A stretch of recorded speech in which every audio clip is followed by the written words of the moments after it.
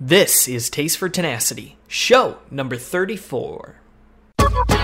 Welcome to the show that answers the question that plagues students and professionals alike. What should I do with my life? Determine your greatness. Follow me through the pathway of more success. Each week, we interview entrepreneurs. Invest in things that you understand. Professionals. It's just believing in yourself and your abilities. And artists that have followed their pull. You can't be scared to push the envelope. This is what we need from Ben Trella and Otai Media. This is Taste for Tenacity. What is going on, everybody? My name is Ben Trella, and this is Taste for Tenacity. This week on the show, we hear from Seema Gururaj. Seema is an award-winning social entrepreneur whose social impact portfolio includes significant contributions in gender equity, urbanization, and education.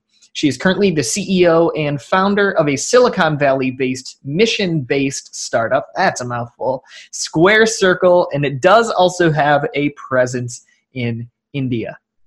Prior to starting Square Circle, Seema reported to the office of the CTO at a Fortune 100 company and designed gender equity strategies, provided thought leadership, and influenced organizational change to empower women.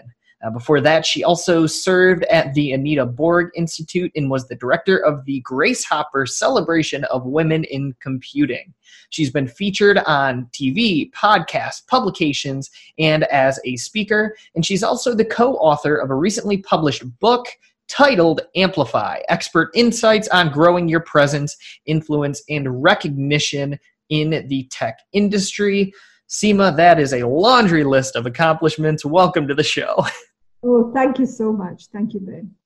So I found sort of in prepping for the show that you at some point were a big fan of reality TV. Have you gone on a reality TV binge as of late? And what has been your latest go-to show? Okay, yeah. So my favorite show of all time is Amazing Race. Okay. I have had fantasies about going on the show. But I feel like there are multiple things that I need to do. First of all, physical fitness, and then I think there are certain criteria. You've got to be a citizen, whatever. So, but so far I'm very happy sitting on my couch and enjoying people standing around the country, taking it in secondhand. Yeah, so that's my all-time favorite. Gotcha. Well, good to know. So that that travel bug might pop up here or there. We'll see how it goes. Let's sort of wind the clock back to around age 18-ish. So you probably would have been finishing up high school or primary school. What were you thinking? Sort of what had your life looked like up until that point? And what was going through your head in regards to like college versus going straight into a career? Wow. This is time travel for sure. So at 18, I was in India. So I grew up actually partly in Kuwait, and then we moved to India when I was about 7th grade or so. So at 18, I was at the threshold of probably figuring out what my undergraduate would be in. Okay. And here's the thing, Ben, growing up in India, it's sort of very simple. Socioeconomically, we are sort of trained to pick fields that serve us and that help us, have a comfortable life as an adult. So having said that, our choices were predominantly either you get into engineering or become a doctor, right? And this was in the 90s. Now, of course, it's much better. There's a wider scope of things where people can actually have thriving careers. Given that, it was almost a process of elimination. So if you're not that great and if you didn't have an aptitude of becoming a doctor, you just by default become an engineer. So, in a way, sort of my trajectory was predetermined. It was written. I knew that. And my dad was an engineer. So that was sort of, I knew I was going to do that. For me, I think where the decision point was, I really wanted to be an architect. I felt I was a very visual person, so that resonated very well with me. And I had this choice when I went into undergrad to either get into architecture or computer science. And I remember my dad sitting down with me, and he is in the field. So he's a structural engineer, and, he knows architect, whatever, right? He was in that space. And he sat me down and he said, you know what, Seema, I think for you, given the prospects of this budding field called computer science, I think that's what you should go for. And so I listened to my dad. Yeah. that's sort of that. I went into computer science undergraduate. And I'm glad I listened to him, because there was one course called engineering drawing, where you're sort of, you have to visualize everything in 3D and put it there. And I just scraped through. So I was like, that was my career. Oh my God, I would have had so many issues. So I'm glad I listened to my dad. Yeah, so 18 was a fun time. It was a time of choices. It was a time of possibilities for me. So yeah, I look back fondly at that time. Yeah. So you said, sort of the predominant path was, in a way, a path of stability. It was either you're going to be a doctor or you're going to be an engineer. Either way, those are two pretty stable career paths, to say the least. And you also kind of grew up in Kuwait and in India and were kind of moving around. So how do you think having sort of not necessarily a turbulent, but a constantly shifting childhood and upbringing impacted your decision to really double down on a very, very stable career path? That's a great question. I think that while the moving helped shape my personality, I don't think that necessarily influenced my career choice. Because like I said, at that point in time, I saw myself in India. I didn't see myself in the US as yet. I had that ambition somewhere, but it wasn't that strong. So I had to do what I needed to do in order to sort of survive and thrive in India. And that seemed the right choice. What the move and what the sort of perspective, growing up in different perspectives, gave me was this ability to sort of adapt and blend myself in any surrounding. So even now, throw me in any part of the world, and I can probably survive. And not just survive, perhaps thrive even. Yeah. So I think that's what that gave me, more than a career direction. It exposed you to a couple different cultures very early on, so you could understand how to recognize the differences. Mm-hmm. Got it. Okay, so you choose to go this computer science and computer engineering path, which subset of engineering worked out in your favor. Thankfully, not architecture or anything like that, because that didn't fit for you. What was sort of going through your head throughout college? What was your college experience like? Were you still committed to that engineering path, or did you think you wanted to go somewhere else? I think I didn't know any better. So in India, you don't get exposed to working in an organization till probably the last year of your curriculum. So it's literally, I think I would compare it to high school here. Okay. So, and I'm a day scholar, meaning that literally I would just go to college in the morning, do the coursework, come back home, and repeat and rinse for 4 years. So that's really how the education system worked in India. So it was only, I think, towards the end when we had to do an internship that I actually went into an organization and figured out, okay, I've been learning all these things. Is it really valid? Does it even matter? Yeah. It was a mixed experience, to say the least, because yes, there's the coding piece that mattered, right? Yeah. But we were never taught how to sort of, collaborate effectively. You were sort of like left in the weeds to figure it out, and guidance and the different areas that you could go into if you did, computer science or computer engineering. It wasn't that clear. So I think we graduated knowing that we would just get a job somewhere and, just figure it out as we went through. But there was no I know exactly this is what I want to do once I got into a company. It was more like, I want to get into the Googles or the Facebooks. They didn't exist at that time, but you know what I mean. I want to get into that company. What I do there, I honestly really don't care. Okay, that's a checkbox. I got the salary. I got I got what I wanted, which was a stability. Yeah. But it was hard to be ambitious for a particular role at that point, besides being ambitious to get into a particular company. You know what I mean? Yes. More like that for us there. Yeah, so it was more focused on finding the big name companies and finding your way into them rather than knowing what exactly you wanted to do, because like you said, you didn't really get to see that until you were a senior in college.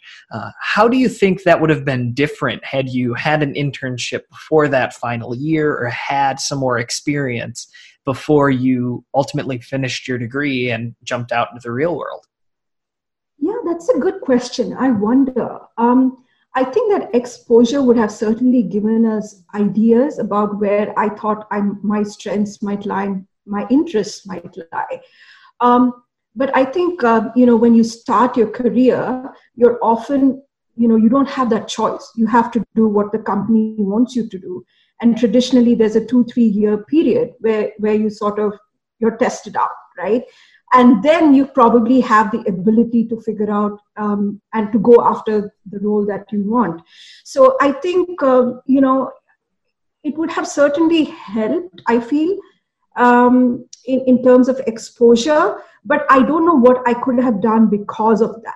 Because it's a very regimented 2-3 year, almost like a training that they do for people entering, the workforce. Got it. So, yeah. Okay, so you're now in that first internship. What were you doing at that new company? What was that experience like compared to all of the schooling and all sort of the more regimented training that you had done up to that point? Wow. So I actually had the opportunity to work at a government laboratory that made aeronautics for India. So they were working on the first supercomputer. They had the only supercomputer in India, and that was sort of the project that I was working on. Wow. I think it was so exciting, Ben. I can't tell you. When we first learned that was a project which we got placed in, it was super exciting, and I remember going in with that excitement, but then nobody sort of like sat and taught us anything. You know what I mean? Like about, okay, this is it, this is the thing. So immediately we were put in front of a terminal and we were, the code base showed up and we were like, okay, now go start coding. And I think we spent about 2 weeks figuring out what exactly are we coding? What is this thing? Yeah. And we didn't, and then we started wisening up and started, being proactive and going and asking people questions, which was something I think even culturally that sort of not natural. That doesn't come naturally to us. But anyway, we figured it out, and at the end of it, we demonstrated that to our college, and they were pretty thrilled with what we had done. And it was an atypical experience because this was not a corporate organization. This was a government lab. So the way they operate and the way they function is quite different from corporate organizations. But they were doing the cutting edge stuff in terms of research. So it was more like a research lab experience. Wow. Yeah. And so you're thrown now into a lab environment. You're given essentially a terminal and some just code right in front of you. And so it took you said a couple of weeks to sort of figure out, okay, we need to be more proactive. What really struck in your mind that said, okay, they're not going to tell us, so now we need to go ask, because it's, like you said, not something you had typically done. How did that feel just from, the personal side, trying to ask, what do we do? Yeah, I mean, desperation. Like in 3 months, you're supposed to show something and demo something to your college. And 2 weeks, 3 weeks have passed. And this attitude that we had of expecting people to come and, like high school teachers, everything, it was not working. We were seeing that it was not working. And we were being very ginger because, this person is on a break. Let's not trouble them. They look very, busy. Let's not, trouble them. Yeah. I think at the end of it, it's the deadline of submitting something was eventually the driver. It's like, we are here to learn. I think that was one important switch, right? And also, what's the worst they can say? They can say, well, I don't know, or you go talk to that person. And that's a risk we should take.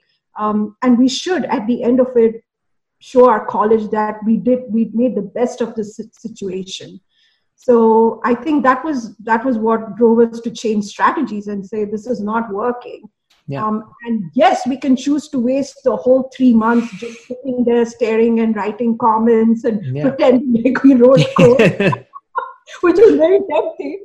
Yeah. But no, I think at the end of the day, there was a drive to actually learn something and show something at the end of it. That competitive spirit, like our team has to beat the others who are doing all these amazing stuff at all these companies. Let's show them what we got sitting in a research lab, right? So I think that was sort of yeah, totally different perspective from what they were experiencing. Yeah. So now you're back at school, finishing up your final year of university. What was your game plan for afterward? I know you said at the start of school, you weren't really interested, in moving to the United States. Maybe that was an ambition for later on.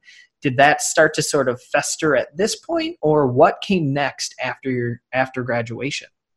Yeah, absolutely. It was very clear for me that I wanted to come to the United States and do my master's. So the last year was all about preparing for that, writing the necessary exams and things like that in preparation for that. So yeah, I think by then I'd sort of realized that, I really want to learn computer science. While I felt like I had a lot of theoretical knowledge about what computer science was, and the way the Indian education system works is very different. It's a lot of, there was not much of application of what you learn. So I had a lot of theoretical knowledge, but I just didn't feel like I knew computer science. So there was a part of me that was hungry to understand, okay, why am I learning bubble sort? Why am I learning all these algorithms? Like, it's not making any sense. I just learn it and I reproduce it. And then I get my scores and I move on to the next, year or whatever, right? Yeah. So I think that became a burning hunger for me. And that's when I decided I really want to, study abroad and pursue this path and figure out more about computer science.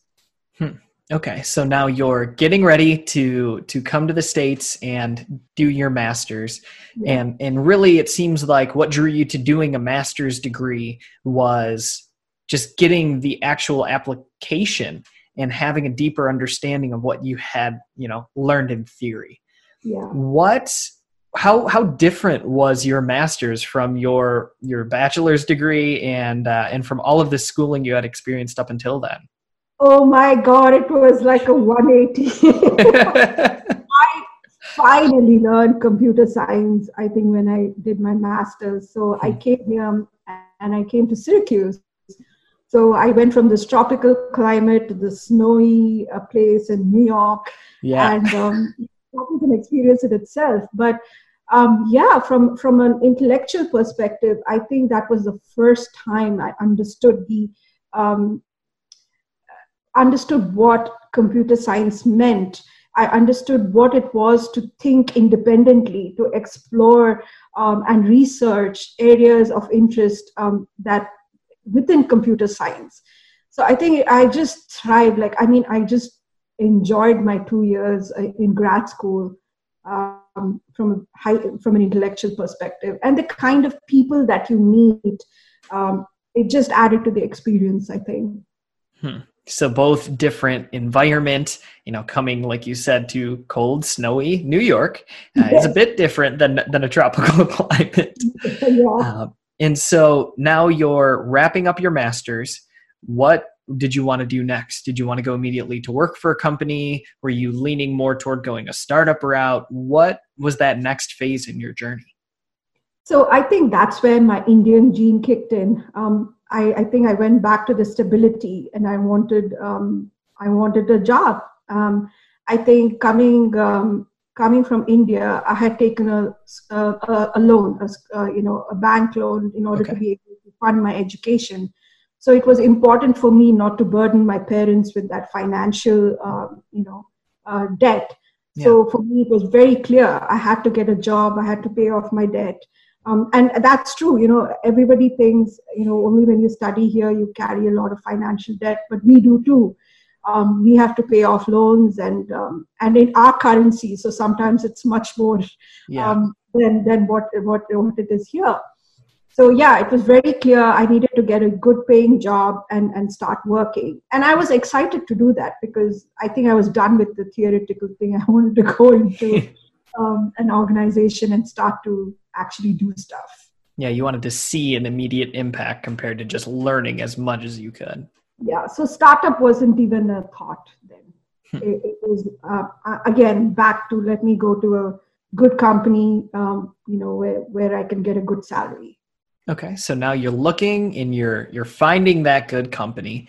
What sort of role did you take on at the beginning, and how did you progress throughout that first step in your career path?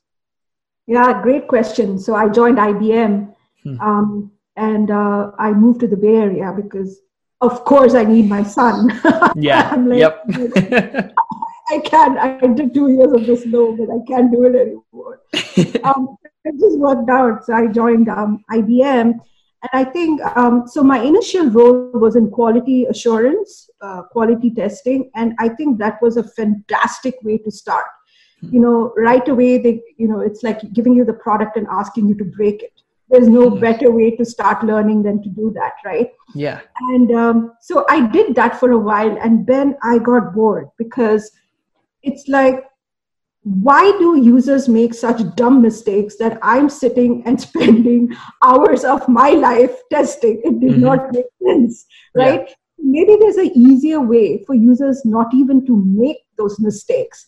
And that's where my brain started going. And so I prototyped a UI and something which said, hey, look, if you give this to the users, we can reduce our testing to like about 50% or 60%. Wow. Things that we are doing, right? Of course, the prototype was horrible. I mean, it didn't look pretty. It was just thrown together, whatever. Yeah.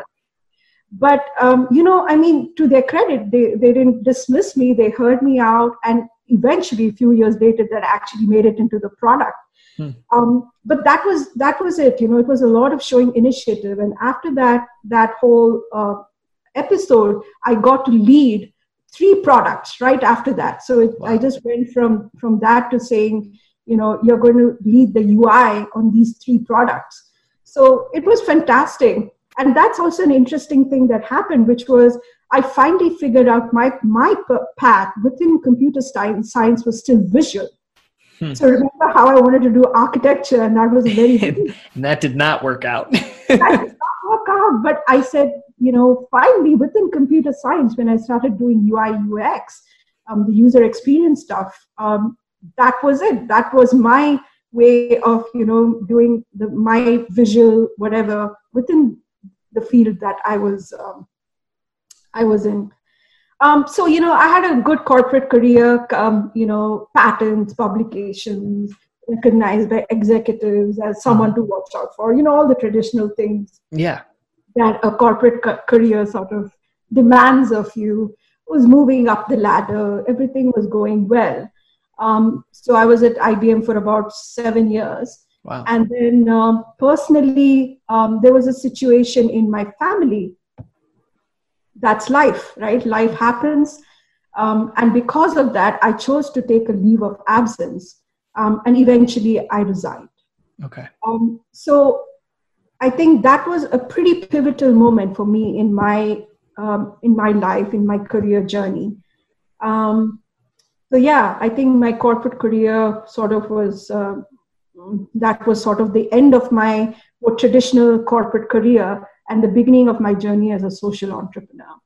Okay. And now you expressed a little bit earlier that you had this real desire to take initiative. And we're seeing that throughout that prototype you built, where even if it wasn't a pretty prototype, it was at least functional and it showed how you can improve the process. But that wasn't something you had to build, right? You were getting paid to do something totally different and you did this on your own. Where do you think that initiative comes from? Wow, you're making me reflect a little bit. I think I've had this fearlessness DNA sort of in me a little bit, because I've had this pioneering spirit. Given that I was the only girl in my family to come abroad and do a grad school. Okay. So I don't necessarily look always for someone to do to role model. Mm-hmm. I don't mind being that person who puts myself out there and making the mistakes or facing the consequences of that. So I've always had that sort of trait in me, and for the most part, it's worked out. I have role models, but I don't necessarily expect to do exactly what they did. That's, I think, ridiculous, because they're a different person. I'm a different person. What motivates them very different from what motivates me. Yeah. There are certain things I can admire in everyone I meet, but eventually I don't really need to see that perfect vision of someone who I want to be exactly like. And that's freed me up to be who I am, and do things in a way that makes sense to me. Yeah. Take pieces of your different role models that fit the best for you and kind of glue them together to model who you want to become based on who you are. Exactly. Yeah. So now you I appreciate that. Yeah, happy to. So now you left that job at IBM and took that leave of absence, ultimately resigned. And you said this was the start of your social entrepreneurship journey. What was it like shifting from such a corporate structured environment to a startup or entrepreneurship in general? Yeah, I think I don't want to undermine the sort of the mind space I was in then, because it was very hard, dealing with the family situation. But intellectually, I felt like I was not thriving. Intellectually, I felt like I was missing out. And so it was partly fueled by that. And what I started off doing was we co-founded a community of women engineers here in the Bay Area. And it was very organic, this was the 90s. This was early 2005, 2006. Meetup wasn't even a platform. And I remember our first meeting or whatever, get together. We had to bribe women with wine and chocolate. Wow. And say, please come, we're having this cohort of technical women. We just want to talk. We just want to enjoy. We just want to, build a sense of community. Yeah. And we had real estate agents and insurance agents show up. I don't know how. Wine and chocolate speaks to everybody. Exactly. Maybe that was it. But, at the end of 3 years, there were 900 of us. Wow. And when we started, very specifically focusing on Asian women, because we knew there was a lot of us here. And there's also a cultural aspect about us showing up more visibly, right? So I think we started off with that intent. But at the end of it, what we found, Ben, which was fascinating, was our meetups had everyone, women from all ethnicities and men, because the important thing there was technology. And what I realized, my aha moment there was technology was meant to be a unifier. So who is this who's creating all these divides between you're good, you're better than me, you can't do this, you can't code, whatever, right? Yeah. It was such a revealing moment to me. And that was fascinating. And while I was doing that, I was also invited to be part of a think tank that focused on urbanization issues in India. So all of a sudden, there's Seema sitting in a room with the ex-Foreign Secretary of India and the Minister of Information and Communication, and my steering committee members who are, rock stars in the area, and the Seema Gururaj in the same room. And I'm sitting there going, something's wrong with this. Like, I'm in the right room. So I remember very clearly, I came back home that evening and I was cooking dinner for my family. And I'm like, how on earth did this happen? Mm-hmm. And I realized, a couple of big aha moments for me there was, I was boxing myself as a software engineer or a title that somebody else had given me, right? Mm-hmm. So I was seeing myself as Seema, the engineer who's sitting in a room with those ministers. Yeah. Because they had no clue what I'd studied. They had no idea. All they saw was what I brought to the table, and they appreciated that. So that was like a big, big moment for me, because I started to see myself as more than a title. I started to see myself as this person who's strategic, who's creative, who can get things done. And that was, I think, a pivotal moment for me, owning the fact that I was actually a social entrepreneur, and not being so diminished about it. So that was wonderful. And, we got a lot accomplished. They also taught me how to create an environment of no bias, really. Yeah. Because they didn't ask me, oh, do you have an MBA from Stanford? And only then you're qualified to sit in this room and talk. Mm-hmm. No, it wasn't like that. They created an environment of openness where they didn't really have to listen to Seema, the software engineer, really, right? But it was beautiful. And what we accomplished out of that was tremendous. Yeah. So that was an interesting thing. And then I was invited by this foundation in India to do something for the kids there, for the youth there. Basically, They were in 9th grade. And these kids, Ben, are not like you and I. So they come from an underprivileged, socioeconomically poor background. They're kids whose parents, are like the vegetable vendors or the rickshaw drivers. So they come from very poor backgrounds.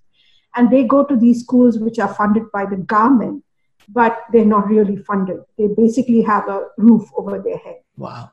So this foundation approached me and they were like, hey, can you do something for these kids? And I was like, yeah, no worries. I know these group of kids from Stanford. They've developed a leadership program, and I'll connect them to you. And, they'll come, they'll teach this. It's going to be magic. Yeah. And those Stanford kids were excited that everything was coming together. And I was sitting back, like preening in my sofa, saying, look, what magic I created. Yeah. Right? I connected these people, and everyone's going to benefit from it. So 2 weeks before they were actually going to fly to Bangalore, this program was in Bangalore, I get a phone call and, the kids, basically they tell me, hey, we can't do it because there's a lot of coursework, exams are coming up, and we just can't do it. Wow. So I hang up, I'm sitting on my sofa and I'm like, whoa, okay, a whole bunch of emotions going through my brain. Mostly anger. I think that was anger for like about half an hour. It's like, why couldn't they tell me? Don't they know what's writing on this? Blah, blah, blah, blah, blah, blah. Yeah. So then it was like, okay, there are 2 weeks. What do I do? There are probably 100 or 200 or 500 reasons why Seema shouldn't be doing curriculum development, right? Yeah. But there's one good reason to at least try. And those are the 90 or 70 kids who are waiting there for something to happen in their life. So I did it. I wrote the curriculum, designed the curriculum, figured out how that should be taught. And long story short, that was shown on Indian television as a model for others to follow. Wow. So foundation supremely happy with me. They're like, whoa, success metrics, check, right? Yeah.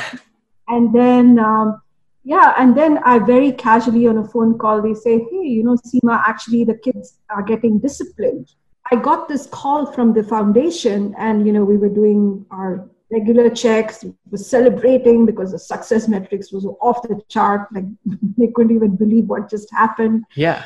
And very casually, they dropped it in that, the kids were actually being disciplined. And in India, disciplining has a very physical component to it. And that just broke my heart because while we had focused all our efforts on really helping the kids thrive, and what had happened as a result of that was they started becoming curious. And their curiosity manifested itself as asking questions to the teachers. The teachers saw that as them being rebellious. They're not used to the 70 kids or whatever asking them questions. They were seeing it as defying authority. And that is what prompted that disciplining measure. And for me, that was a great lesson which I carry even in my gender equity work today, is that the context is very, very important. It's not just about the kids or, in my case, when I do gender equity work, the women. It's also about the context, understanding the context in which you're placing them and in which you're offering all these solutions.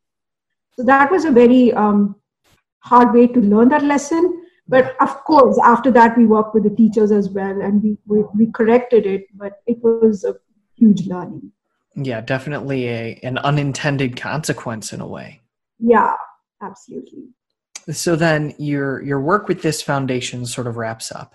What was that next step in your journey as we sort of work toward where we're at today? Yeah, that was an interesting experience because at that time I'd actually applied back into the corporate world doing what I used to do, UI, UX, and I'd also applied to the Anita Borg Institute to potentially run the Grace Hopper celebration, and I got both jobs. So I was so of course, what is Seema going to do? She took the path less traveled. So I accepted the job at Anita Borg, and I remember the conversation with my mom, and my mom going ballistic. She's like, "What? Why you have an engineering degree and you're leaving a salary of XXX dollars to go to a nonprofit? Are you sure?" And I was like, "Yeah, I think I'm sure because I want to do something that creates an impact in this world, and this job is going to give me that." Yeah. Now, good news is if it doesn't work out for whatever reason, I know that I have the ability to go back doing what I used to do in the corporate world. That's so, true. Let me go for it. Yeah. And so that go for it lasted about 5 years. Wow. And so, yeah, I did that for about 5 years. And during my tenure, we got the distinction of being the largest conference for women technologists in the world. I approached it from a very design thinking mindset because that was my training. I sort of had adopted that. First of all, I think subconsciously and then consciously when I figured out that's what I was doing. I think I was very proud of the fact that when I joined this and I went into a party and everyone was like, "Oh, what are you doing, Seema?" And I said, "Oh, I'm going to run this conference called whatever." And they're like, "Grasshopper? Like, what? Why? What's wrong with you?" Yeah. And then by the end of 5 years, the husbands were coming to me and saying, we went to the Grace Hopper conference to recruit women for our organizations. And I was like, I think I did my job. Yeah. and it's interesting, Seema, because you've sort of become this community builder, whether it's that first meetup without, meetups existing really, that first meetup that you created that absolutely exploded, then sitting in this think tank where you were essentially brought in among some high players because you are a high player, and now building this just massive conference. You're consistently just building communities and bringing people in. And now after the experience you had with the foundation, you're doing so while understanding that broader context that you're operating in. Yeah, I think that's a great way to sort of highlight something that totally motivates me. I think bringing people together comes very naturally to me. It comes, I just believe that, together we can create something bigger. and the impact that we can have is just much more than trying to everyone doing their own thing in a silo and feeling so, protective and possessive about their idea and their thing. I've just seen magic happen when you have a transparency and openness to learning and building something together with like-minded people. Definitely. 1 + 1 = 3. Yeah. So you spent, 5 years with the Grace Hopper Institute, or working on the Grace Hopper event, excuse me. And so what are you working on now? Because that's not, that was a few years ago. What are you working on now? What's been your most recent project? Yeah, so this is when I was doing the conference. I think that was when a lot of these organizations started releasing their diversity stats, and it was mind-boggling, right? Like in all these companies, there were only 5% of them that were women. And for me, visually, I was going, wait a minute, I see physically 10,000 women or 8,000 women. What do you mean you can't find talented women to recruit? Yeah. So it was like, huge disconnect in my brain. So that became my next challenge, was to actually go into an organization and figure out what's going on with gender equity. So I did that briefly to work in a corporate organization. But then I realized that for me, the best way to create impact, and given the problem that I wanted to solve very specifically in this area, it would serve me well to start my own company and do it that way. So that's sort of why I started Square Circle. In the early avatar of my company, I focused very specifically on the problem of visibility for women. And we were working diligently towards that. About a year or two into it, Ben, I sort of realized that from a business model perspective, it was not quite working out. So earlier this year, in fact, was when I made the difficult decision to pivot. And I call it difficult because, you're at that point when you're pivoting, you're like, okay, do you shut it down? Do you pivot? Do you continue to be optimistic? Do you be realistic? There's so many things that goes into thinking about if you want to pivot or not. Yeah. But I'm happy to say, in the current avatar of Square Circle, what we've done is we've focusing on this idea of belonging, redesigning belonging within an organization.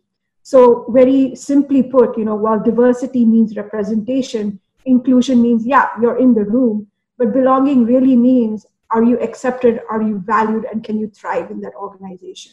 Wow. So while it feels like a very abstract expression of what organizations want to accomplish, what we've done is we've made that very real, very practical, very data-oriented. And in fact, we have we're working on filing provisional patents on our work. So we've made it real. We know that we can bring about that change in any organization, in any sector, basically. Awesome. And so now as we start to pivot to the second half of the show, speaking of pivots, naturally, I kind of want to zero in for this first question on two things that you mentioned before we hopped on this call. And if you could give us, so the traditional question is, what are some of the key takeaways from your career or projects? But here I want to kind of focus in. Can you give us your quick sort of distilled down versions of how you can build a business in both a global environment and a local environment? And then how do you fund a mission-based company in particular? Yeah, good question. So when I started, of course, I started first in the US. All my market research, everything was based on what worked here.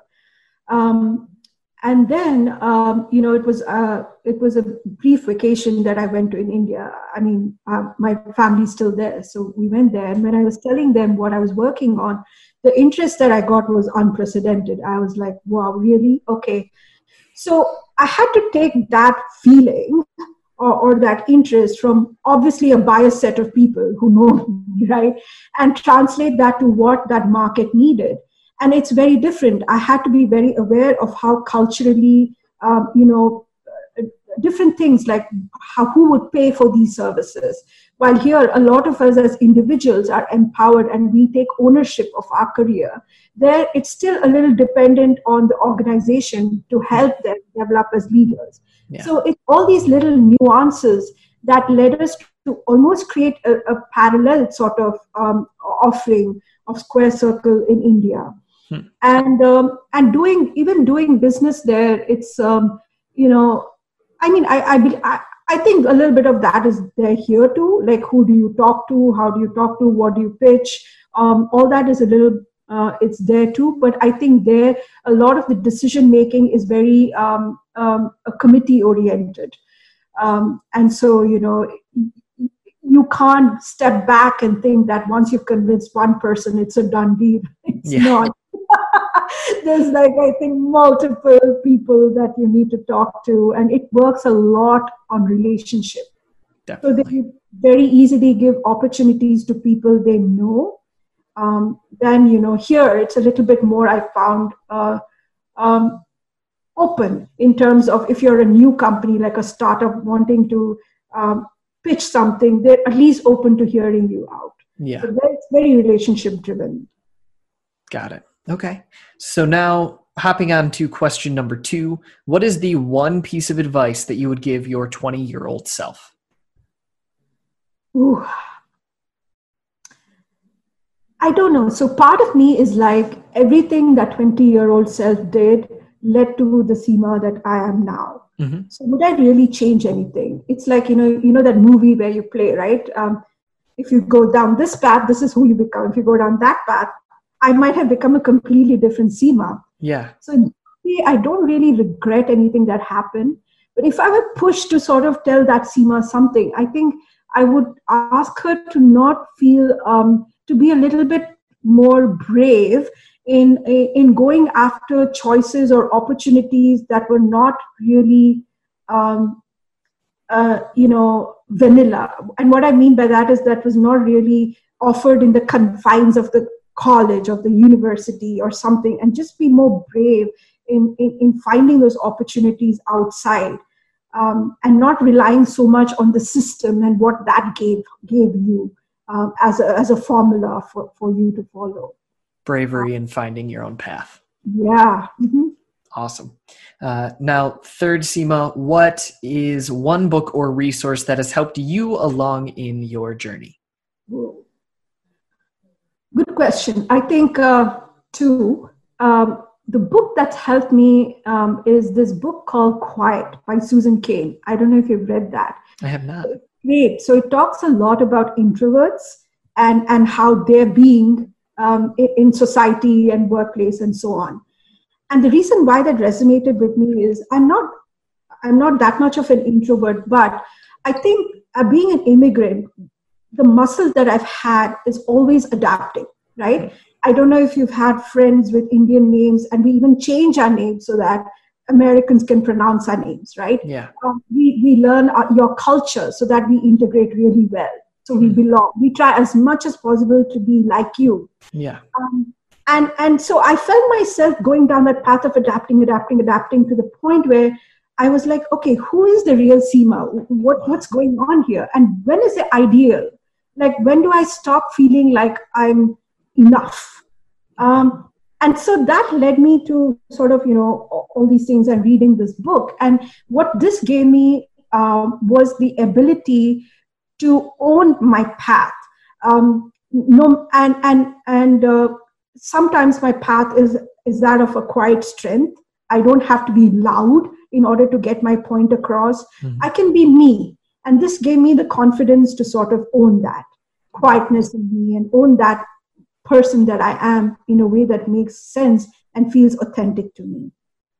Love it. From a business perspective, I think I've had this design thinking mindset, which has become, sort of a right-hand thing for me. Yeah. And I recommend people sort of look through that because, as an entrepreneur, you're often thrown a lot of things like, hey, Seema, do you know this company exists that does the exact same thing? Or have you met that person? They're doing this, they're doing that. Mm-hmm. And it's very easy as an entrepreneur, especially it's a lonely journey. We all know that. But when you're in that mind space, it's very easy to get carried away, and it's very easy to say, oh my God, yeah, they're doing exactly the same thing, whatever. But what I found is with this design thinking mindset and having a solid business plan is that I thrive when somebody says, hey, you have a competitor. I'm like, wow, tell me more. Yeah. So for me, in my brain, it does two things. It either I very quickly figure out my differentiators, so it reinforces what I'm doing, or it helps me become more creative and say that, oh, okay, if they're doing that, what can I do? Knowing that they do that, what can I do better? Yeah. Or how can I creatively figure this out? So I enjoy that. And I think it's that mindset that's helped me last and helped me be resilient in, when I come across all these things that are thrown at me. Definitely. Now, last but not least, Seema, where can people learn more about you? Yeah, absolutely. So you can find me on LinkedIn, of course. Feel free to connect with me there. Or you can learn more about the work I do and all of us working towards this movement of redesigning belonging in the workplace at www.squarecircleglobal.com. Awesome. Seema Gururaj, an award-winning social entrepreneur, a former Fortune 100 company member, consultant. She's also co-author of a recently published Amplify Expert Insights on Growing Your Presence, Influences, and Recognition in the Tech Industry. Seema, thanks for coming on the show. Thank you, Ben. And that does it for our show with Seema Gururaj. Now, a couple different things that we heard throughout Seema's story stuck out to me, and one of the most important ones is this idea of taking initiative. Now, Seema expressed this in a few different ways. First was creating that first sort of rough user interface and this prototype so that she could go to her company and say, hey, the work that I'm doing, we don't need to do. We can actually just change this, and you'll need half of my time that you currently do. And that initiative has popped up multiple times throughout her story. And we've even heard it throughout different episodes of the show. The fact that you have to really seize and take things that extra step in order to have the most impact and move in the direction that you want to go with your career. It's also important to note that Seema didn't just say, hey, there's this problem, someone fix it. She took the extra step and she, again, took that initiative to come up with a solution, and that sort of fast-tracked her career development and ultimately led her to more positions that better fit her interests. This concept of understanding the context was also really valuable to hear, because in Seema's experience, she tried to create this curriculum that made students curious, but she didn't have as much insight into the context that those students were operating in and what those teachers were used to. So the teachers didn't know how to handle their students' curiosity and instead thought it was acting out or thought it was rebellious behavior. And so that big lesson stuck with Seema, and she continues to leverage that in her work today. You can't just walk into a room and assume that how you do things is always going to work. You have to understand the overarching context that you're working within, both culturally, solely in those circumstances. You have to understand the environment you're operating in order to have the best impact. Phrasing wasn't great there, but you get what I'm saying. All right, that does it for this week's show. From Taste for Tenacity, show number 34, this is Ben Trella. Thanks for listening.